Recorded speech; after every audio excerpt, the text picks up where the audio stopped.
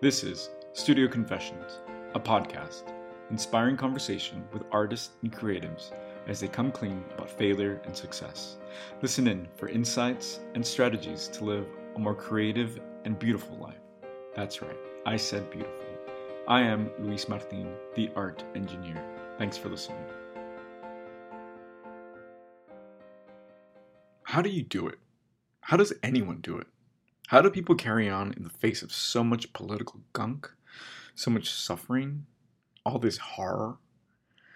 The only way I know how to do it is, well, you guessed it, art.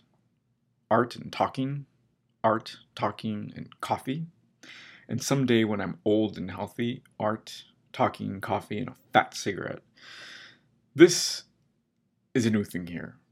I'm rapping. Not as in hip hop, as in unpacking things. I might do it again or never do it again. You let me know how it goes and let me know what you think. You see, I needed space to process thoughts, this junk, to unpack recent events. This isn't like the other episodes, I don't think. We'll see. I might not come to a conclusion. Because what I want to rap about is not something I alone can solve. But just like I've said before, art has been a virtue in my life. I'm better for it. And art has become a filter through which to process these issues or ideas that are not quite resolved, but need to be aired like laundry, or else they'll fester, smell like mold in my soul, and possibly be the end of me. That's dramatic, I know, but I also know you know what I'm feeling. Here's a confession. Well, you might know this about me, but I'm a recluse, a hermit. I live in the 38th floor in a glass tower that I use to shield myself from the world. I avoid crowds and rush hour traffic like my life depends on it. And to some degree, my sanity does depend on it. As you can imagine, I have my reasons, all legitimate excuses that check out. Excuses, but they check out. And that's okay. I don't feel the need to apologize for it, and if you're the same, you shouldn't apologize for anything.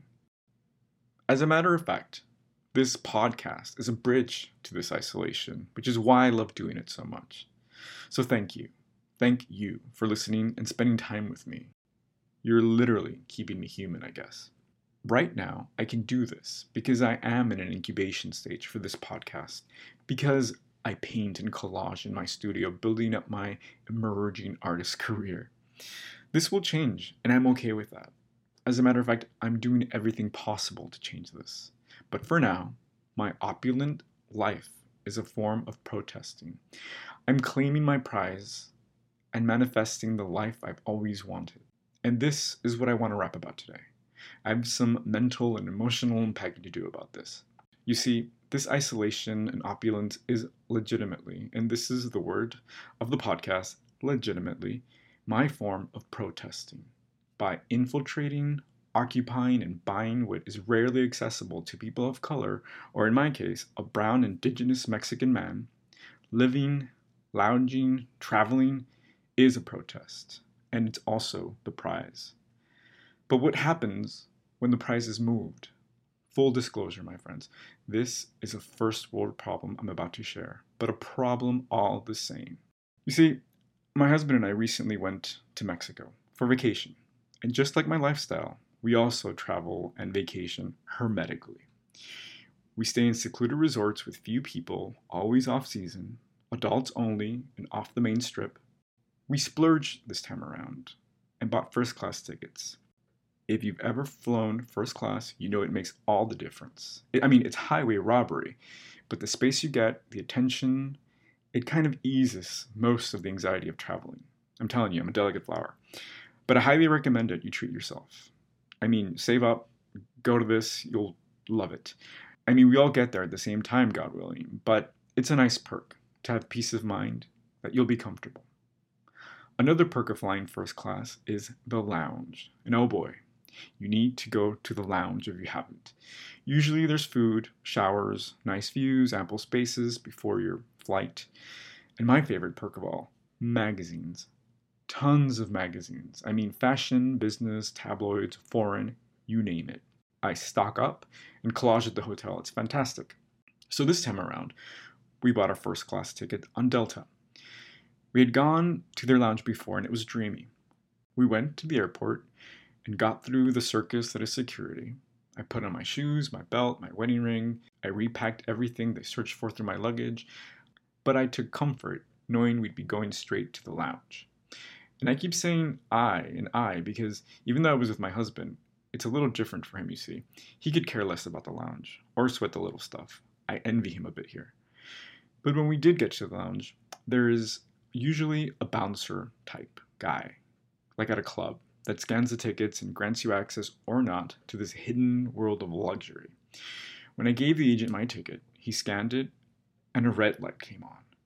He scanned it again and the red light came on again, even brighter it seemed. "Oh," he said, "your ticket doesn't grant you access to the lounge." "What do you mean?" I asked. "We have first class tickets. We've flown first class before and we've always been able to enter the lounge. It's part of the reason why we bought the ticket," I explained. "Customers going to Mexico are no longer granted access to the lounge. It's a new policy." "Yeah, sorry." I quickly got into my logistical problem-solving mode. "Well," I started. "When did this policy go into effect?" I asked. "A few weeks ago," he responded. "Well, we bought our tickets a few months ago.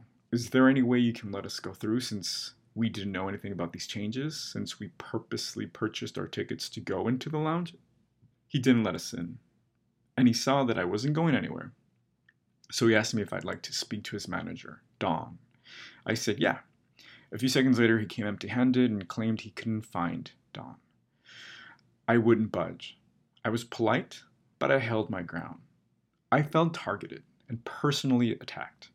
Another agent came up and reiterated the situation, but then resolved to finding the manager. When the manager came down, I looked at him in the eye and gave him a firm handshake, and I smiled. I then looked at his name tag to address him politely and formally. And I could not make this up. His name was Donald. I was in the middle of some ironic comedy sketch, one whose humor totally escaped me. Here I was, having Donald, yes, he happened to be a white man, telling me our first class Delta tickets were not good enough to get into the lounge because we were flying to Mexico. I mean, I had to think fast to articulate this at the moment without letting emotions overtake me. "Sorry," he said. "We have the right to change the policy at any time without notice."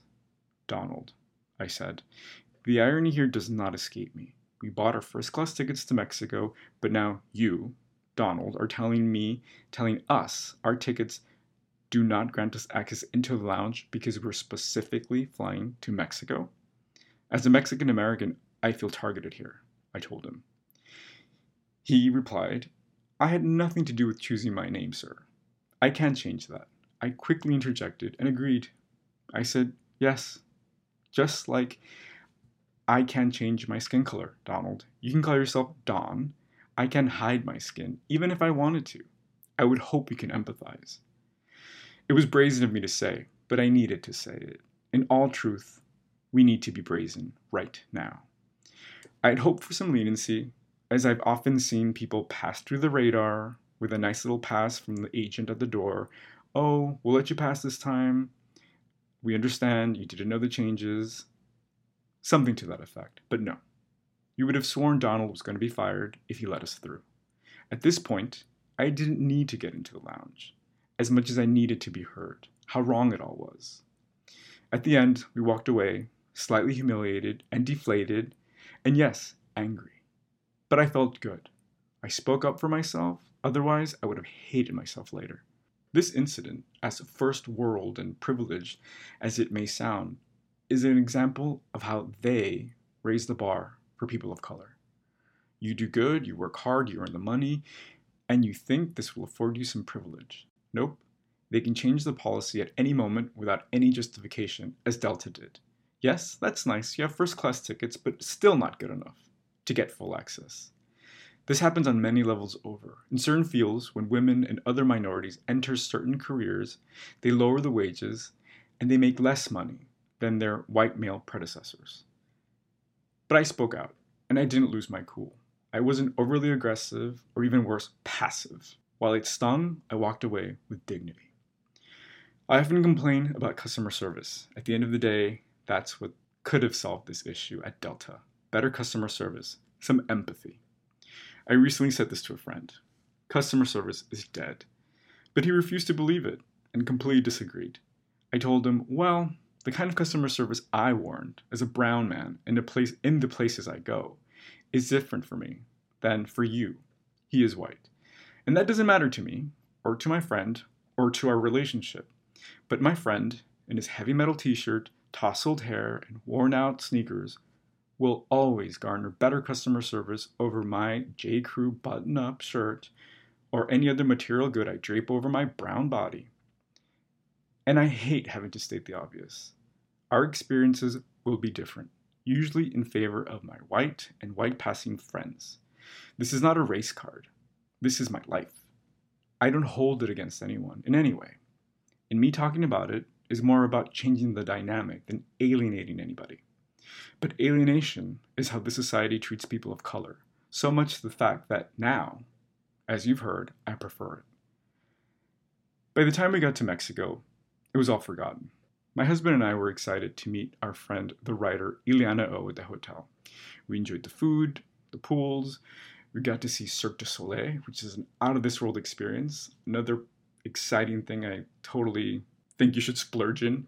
They've created this whole environment in Mexico, in Cancun. The show's called Hoya. They've created a theater which is surrounded by a moat, and there's all these surreal environments that you can lounge in and eat great food at. I recommend it. While we were at the resort, I read, I wrote, went to the gym. I didn't see much news or much of anything outside the pool. I spoke with my brother, and in conversation, he said, enjoy the beach. Stay away from the news. It's horrible. They just showed a picture of a Salvadorian man and his daughter who died trying to swim across the Rio Grande in the States, the same river our grandmother crossed with a broken leg many years earlier. He quickly changed the subject, and I let it go before I could form an image in my head. On one of the last days, a manager of the hotel invited a few of the people around the pool to gather at the beach to witness some baby turtles being released into the ocean. While we waited, we felt the weather shift. The wind picked up, and there were stone-colored clouds in the distance. The staff scrambled to get the show going ahead of schedule to avoid the oncoming storm. While they ran back and forth, I reached for my phone to take a picture of the coming storm and accidentally hit the push notification pending on my phone. And there it was, the image that had eluded me earlier. The father and daughter my brother had mentioned. The image was unescapable. A man laid face down in water with his baby daughter tucked into his shirt, both lifeless.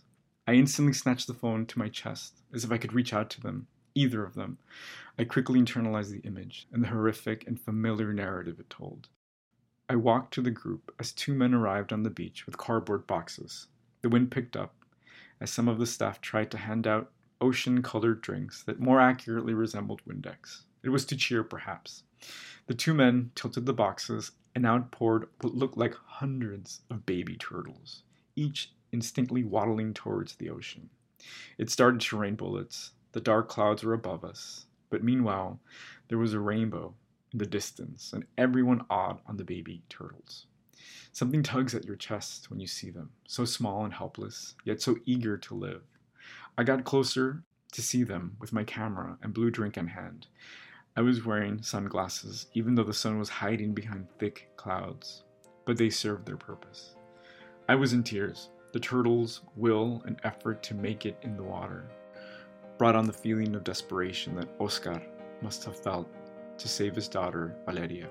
And simultaneously, I felt overtaken by the sense of surrender, the surrender he must have rationalized to their certain demise.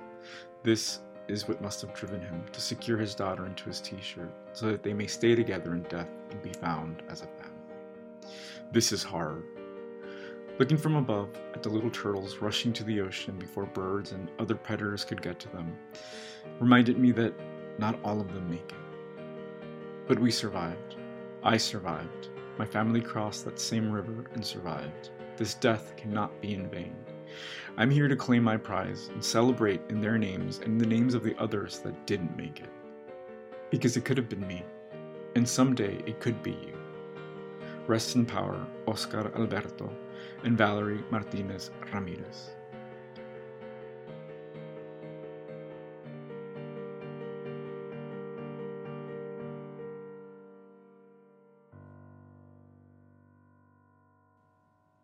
Hey, thanks for not turning away and listening to this podcast, even when it goes to hard places. That is where the catharsis lies.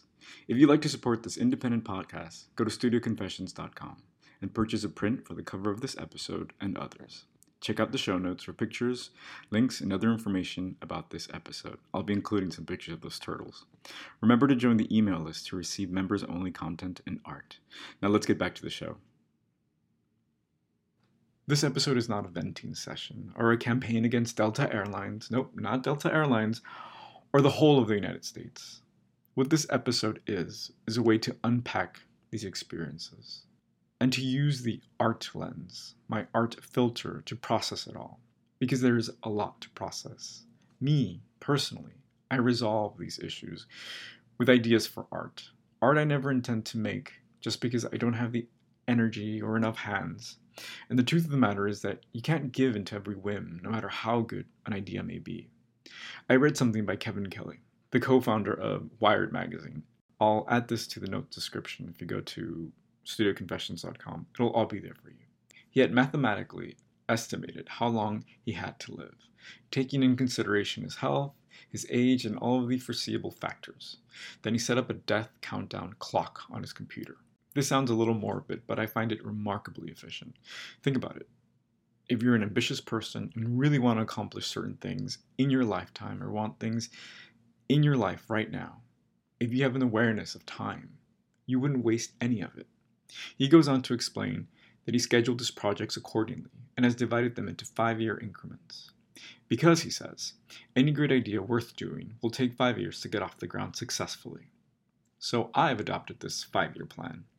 And in so many ways I had already had this countdown clock to doom in my mind. Though I'm happy to report I've outlived my expectations.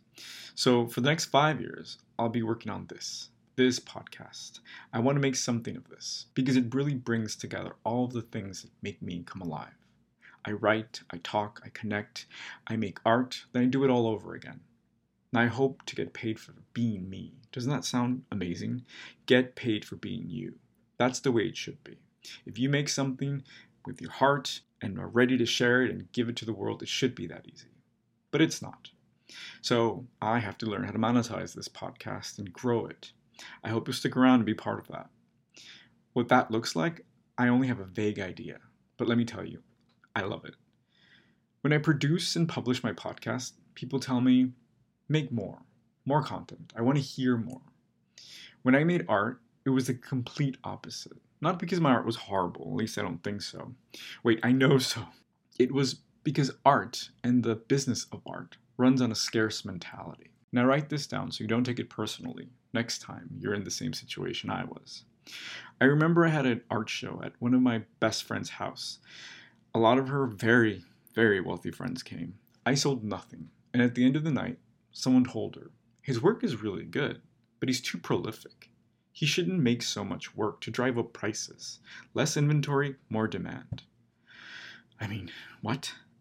Another time, an actual friend of mine told me I should stop sending weekly emails with my artwork because she thought it would fatigue people. I mean, it took me back a few seconds, but just unsubscribe, I thought. But listen, don't shy away, my friends. Make art, make space for your work. It's good enough, I know. So podcasting is the complete opposite. And I have so much to say and so much to deliver, so let's talk. I enjoy this. In my head, I have these ideas, right?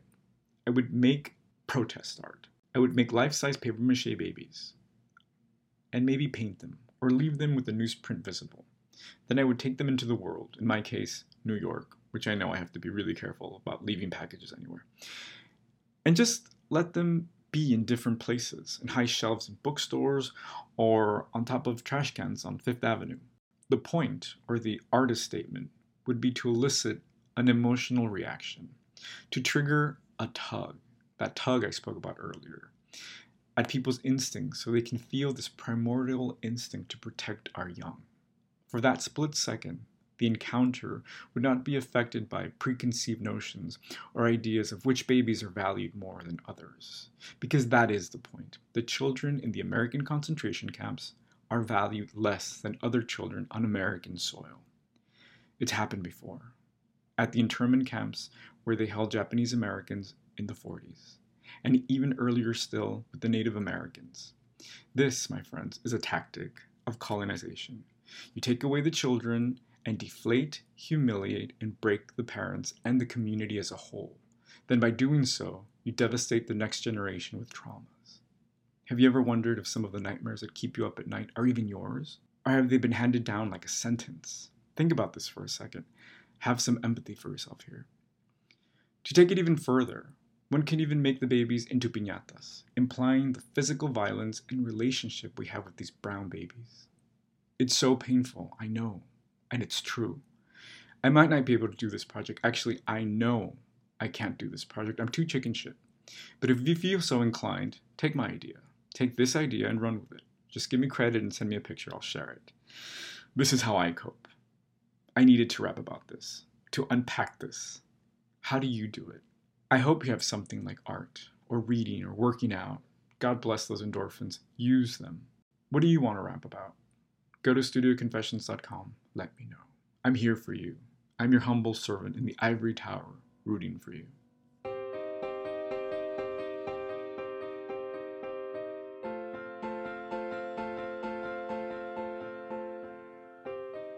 Thanks for listening.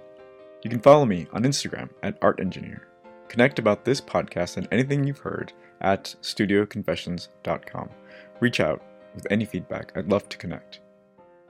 If you enjoyed this podcast rant, do me a favor. Share it with someone that will benefit from it. And remember, artists are precious. Art is a business.